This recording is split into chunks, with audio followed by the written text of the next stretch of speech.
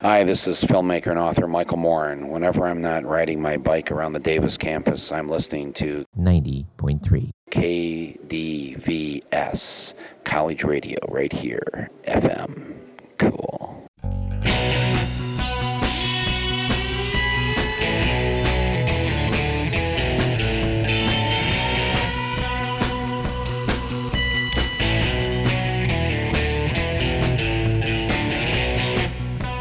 This is Radio Parallax, a slightly different perspective from a slightly different view, with topics that include matters in science, technology, history, politics, current events, and whatever we damn well please. And now the host of Radio Parallax, Douglas Everett. Welcome to the program. A couple of weeks ago, we used a joke in reference to the so-called Swift Boat Veterans for Truth. Said there was a new ad being produced by a group called National Guard Deserters for Truth. Well, truth is sometimes stranger than fiction. It turns out that there actually is an ad being put out in response to the Swift Boat Veterans affair. Apparently, Texans for Truth have been established by the 20,000-member Texas online activist group DriveDemocracy.org. They produced a 30-second television advertisement titled AWOL. The ad features Robert Mintz, one of many who served in Alabama's 187th Air National Guard when Bush claims to have been there. Well, let's play that 30-second spot. Let it speak for itself. I heard George Bush get up and say, I served in the 187th Air National Guard in Montgomery, Alabama. Like, really? That was my unit. And I don't remember seeing you there. So I called friends, did you know that George served in our unit? No, I never saw him there. It would be impossible to be unseen in a unit of that size. Texans for Truth is responsible for the content of this advertisement. Yeah, I think that speaks for itself. You noticed, of course, that 2 weeks ago George Bush said that the TV ad that was attacking John Kerry's war record should be stopped, along with all other political ads run by independent groups. He's, of course, referring to ads like those ones that were put out by MoveOn.org, a genuine grassroots group. Apparently, he's willing to give up, these Swift Boat people's ads, which were produced by Texas Friends of the Administration. Of course, this group was also being advised legally by one of the chief White House counsels. I didn't want to do too much politics on today's show. We've been doing a lot of that lately. Of course, it is an election year. So let's try and set a time limit of 5 minutes. 5 minutes and we'll get off the topic of electoral politics. We want to answer a caller who on last week's show was pointing out John Kerry's flip-flops. Well, here's some quotes we couldn't quite put our hands on during the show when I was assisted by Steve Valentino last week, but we found him in the meantime.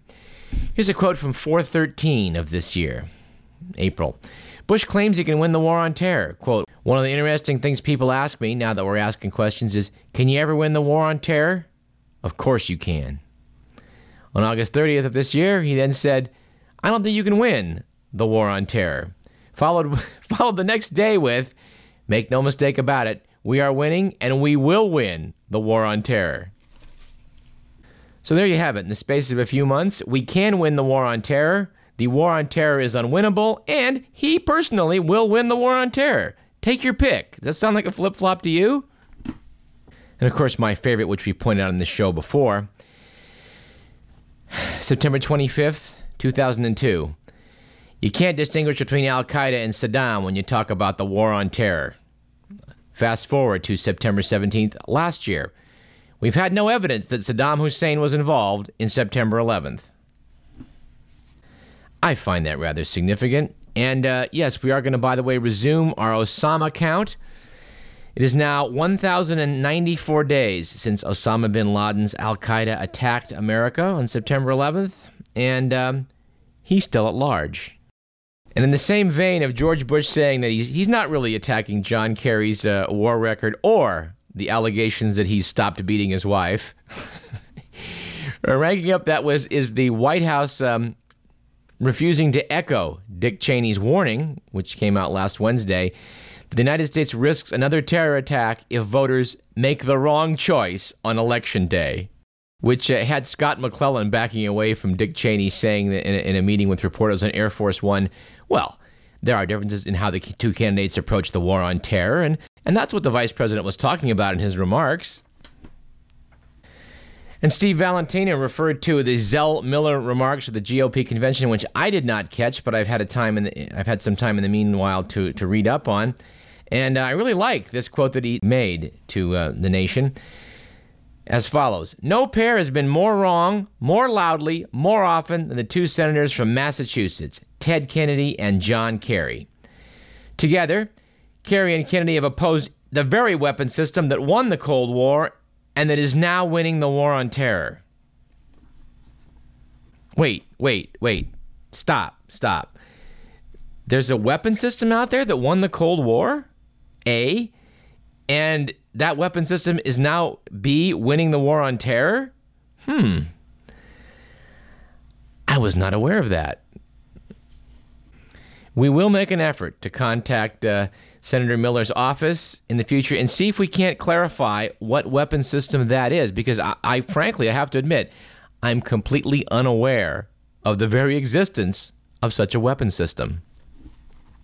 And of course, the great comedy relief of campaign 2004 is Alan Keyes' run for the Senate in Illinois. I think we mentioned in last week's program that the Senate candidate has labeled homosexuality selfish hedonism and said that Vice President Dick Cheney's lesbian daughter is a sinner. Yes, the former talk show host who's made 2 unsuccessful runs for the White House made those comments in an interview with Sirius OutQ, a satellite radio station that provides programming aimed at gays and lesbians. After saying homosexuality is selfish hedonism, Keyes was asked if that made Mary Cheney a selfish hedonist. "Of course she is," Keyes replied. "That goes by definition." The Log Cabin Republicans, a gay and lesbian organization, denounced Keyes' remark. And you know, as much as we may try and use the English language here in America, I think you have to go back to England, back to Mother England in the UK, to find people that really are masters of this language of ours. The Economist had some comments on Alan Keyes that I simply must share with you. Just to excerpt from the Lexington column in The Economist. "Mr. Keyes' Senate run will produce nothing but disaster. Humiliation for Mr. Keyes, more pie in the face of an already pie-covered Illinois Republican Party, and yet another setback for Republican efforts to woo minority voters." The candidate routinely denounces affirmative action as a form of racial discrimination. But what other than racial discrimination can explain the Illinois Republican Party's decision to shortlist 2 blacks for the Illinois slot, and eventually to choose Mr. Keyes? He brings no powerful backers or deep pockets, and was thrashed in his 2 runs for the Senate in Maryland. The Illinois Republicans are not just guilty of tokenism, they are guilty of last-minute scraping the bottom of the barrel tokenism. Mr. Keyes' opponent is optimistic, where he preaches Sodom and Gomorrah. He's moderate, where Mr. Keyes is intemperate. And Mr. Obama is also a rising national star with unrivaled support from the National Party, while Mr. Keyes is a serial failure. The Republicans' fatal mistake was to think the best way to counter a black man was with another black man. I think I'm going to get out of the campaign stuff now. We were going to have Jerry Polikoff talk to us this week about the latest numbers from Zogby and others, but we're going to put that off till next week. It is true that Bush has made some gains in the state-by-state polling in this country, which is, after all, how we elect presidents. But if you go to Zogby's website, you'll find his analysis of how what is probably something like a 2% overall edge nationwide was magnified into an 11% edge nationwide by both Time and Newsweek. This is wrong, and again, as we've pointed out numerous times in this show, that isn't how we elect presidents anyway. Al Gore had an overall edge of 550,000 votes in 2000, and he's retired right now. Let me just say this. If you go state by state, you wind up, this is what's amazing, you wind up, if you give every state with any edge to Kerry, every state with any edge to Bush to the appropriate person, you find both men short of the necessary total. And there are 3 states currently tied: Florida, Missouri, and Colorado. If we award all those to Bush, and I believe he's going to certainly carry Florida, it winds up 269 to 269. a tie, which would send the election to the House of Representatives, where Tom DeLay would again appoint George Bush president.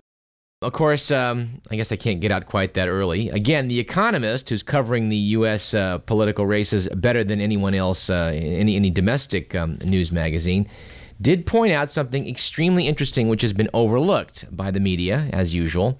The August 28th issue, in discussing the Colorado vote, and Colorado is one of those states right now that is a dead heat, too close to call, which really is bad news for Bush. In the beginning of the campaign, it was thought to be completely safe for him. In Colorado, voters are deciding on a ballot initiative that would shift the state's votes in Electoral College from a winner-take-all system to a proportional one based on the popular vote. The initiative explicitly says that it applies, quote, retroactively, unquote, to the 2004 election.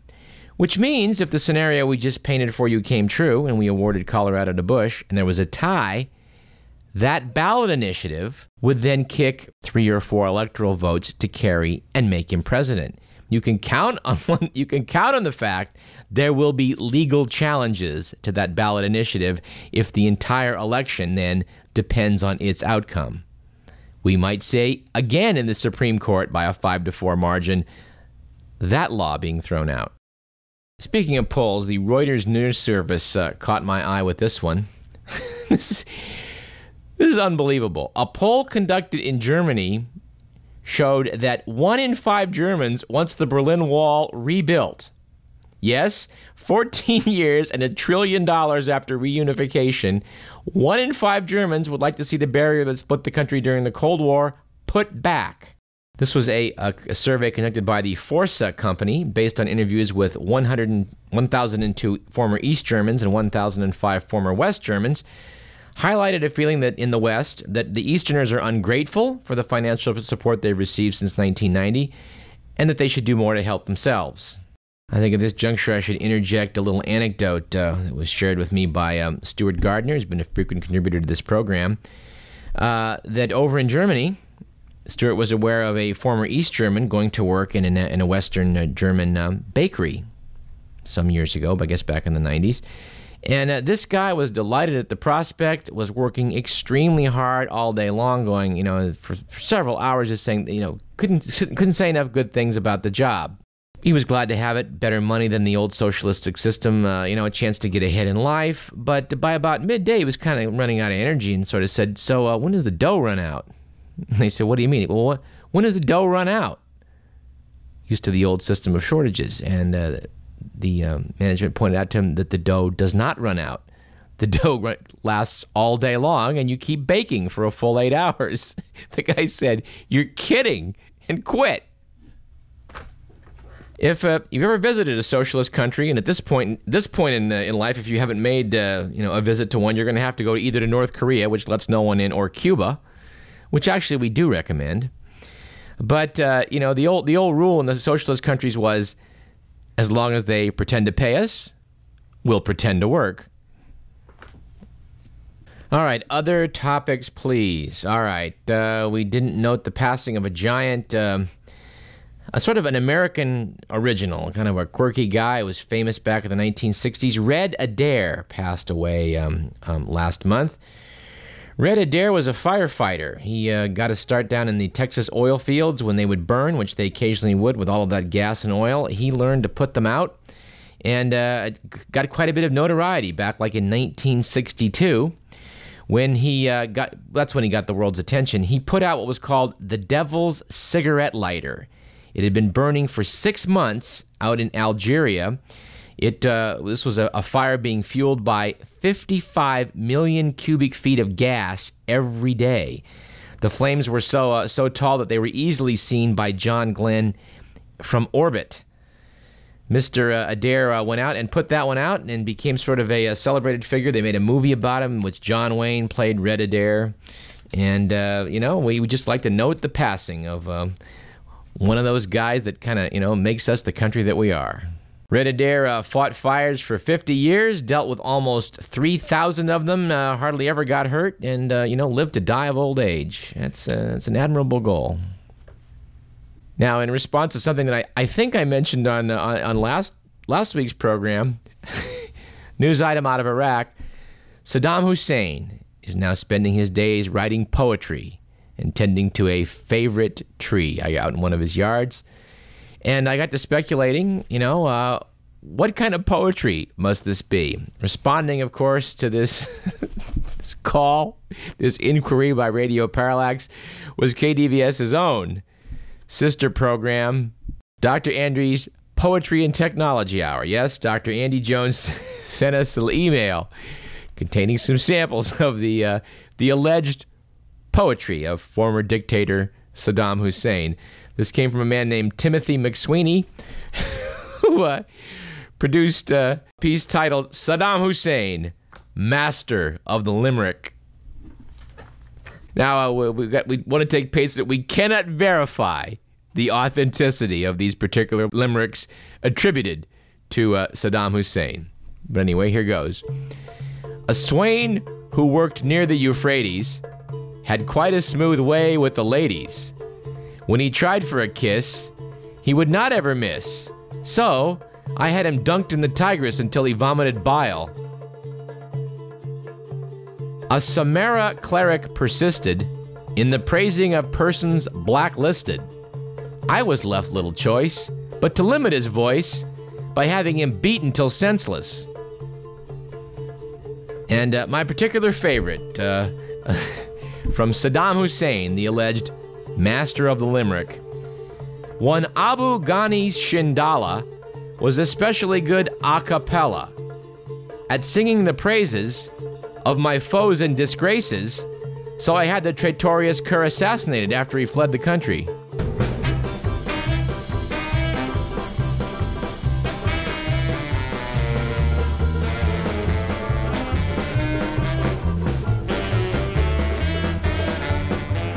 All right, that's it for this segment. We're going to take a short break. You're listening to Radio Parallax. I'm your host, Douglas Everett, and this is KDVS 90.3 FM, Davis, Sacramento.